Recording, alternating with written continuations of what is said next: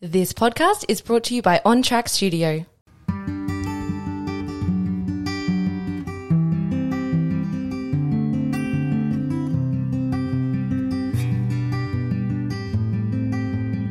Hello and welcome to the Stillness Everyday podcast. My name is Herodotos, and this podcast exists to help you find stillness in all aspects of your life, in finance, in health, in mindset, and in your relationships. I created this business because I believe that if you can develop the ability to find stillness in your mind, you will learn to create harmony in all aspects of your life. Find us at Stillness Everyday on social media or stillnesseveryday.com. A lot of people ask me how they can get started with meditating.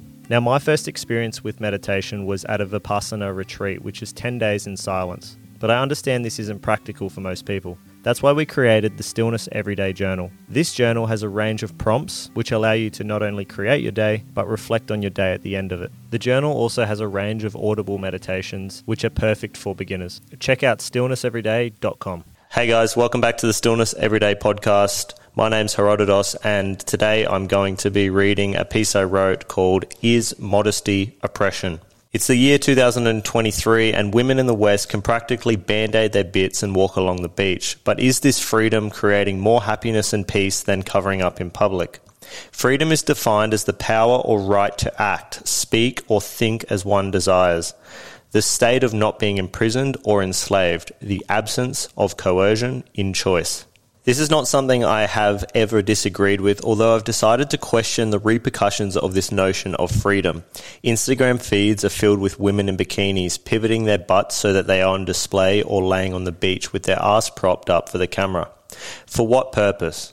The claim that it is for male attention is often challenged as fallacious, so therefore must be directed at other females. Regardless of who the photos are intended for, it is either the excessive pride in one's own appearance or the lack thereof that one believes this is required to associate. In this, I am not advocating for oppression, though I am questioning how beneficial this is for women and whether this ideology of women's freedom is truly benefiting the lives of the male population. Let's start with the male gaze, that is positioned as objectifying to women. The male gaze was popularized by feminism as a theory that argues women are viewed as objects for men's sexual pleasure. The gaze is claimed to cause mental health implications in women, leading to depression, anxiety, low self-esteem, and eating disorders. I will not defend the sexualization of women in the 21st century that has widely infiltrated the minds of men's sexual tastes through the programming of marketing machines, movies, and pornography. This is undoubtedly true. What I will question is why women are pointing the blame of their mental health on men whilst contributing to the sexualization of their own bodies. To post a near-naked photo on social media for the world to see, knowing full well that the attention that is received in comments and likes are from males complimenting on their looks.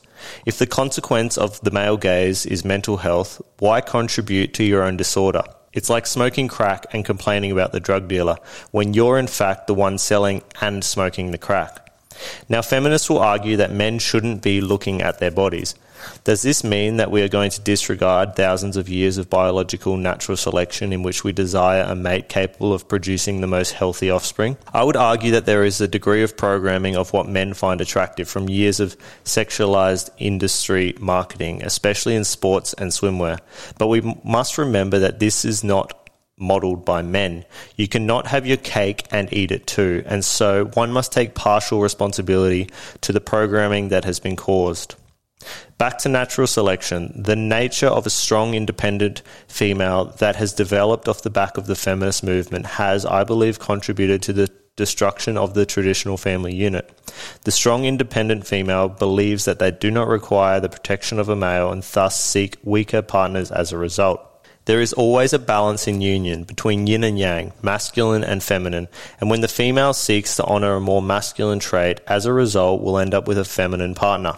This is not subject to heterosexual relationships and is evident in homosexual relationships where one partner takes on a more masculine role. If a woman is masculinized through singlehood, boss babe mentality, providing financially and protecting oneself, there will be difficulty in seeking a traditional family where a mother can be a mother and honour her feminine to nurture and love her children and husband. This is because she will be required to let down her guard and surrender to a man in order to remove the shackles of masculine defense and trust the man to lead and look after her. A difficult task to ask when all she has known is the weakness in men that she has attracted, a direct result to the way she has honoured herself through societal women's empowerment. The word empowerment means the process of becoming stronger, more confident. It comes from en, meaning root, the power, and power meaning strength, inward power, an extremely masculine trait. The idea of the feminine empowerment is to masculinize the female population to create weaker families. A weaker family unit equals a weak and controllable nation. Now, what has any of this got to do with female modesty? Well, I'm questioning the consequences of the so-called freedom that women have been given and whether it is all sunshine and roses. I'm not saying that women should be put back into an age where they can speak when spoken to, rather questioning the benefits of such times. Is there a woman objectification problem, or is there a capitalist problem where money speaks louder than morals? Do women gain anything from showing off their bodies online and in public, or is there something to be learned from the religious coverings like the Christian veil, the Muslim hijab, or the Hindu sari?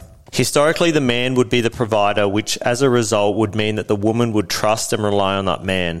That woman would respect her partner's moral boundaries and keep her body for her man.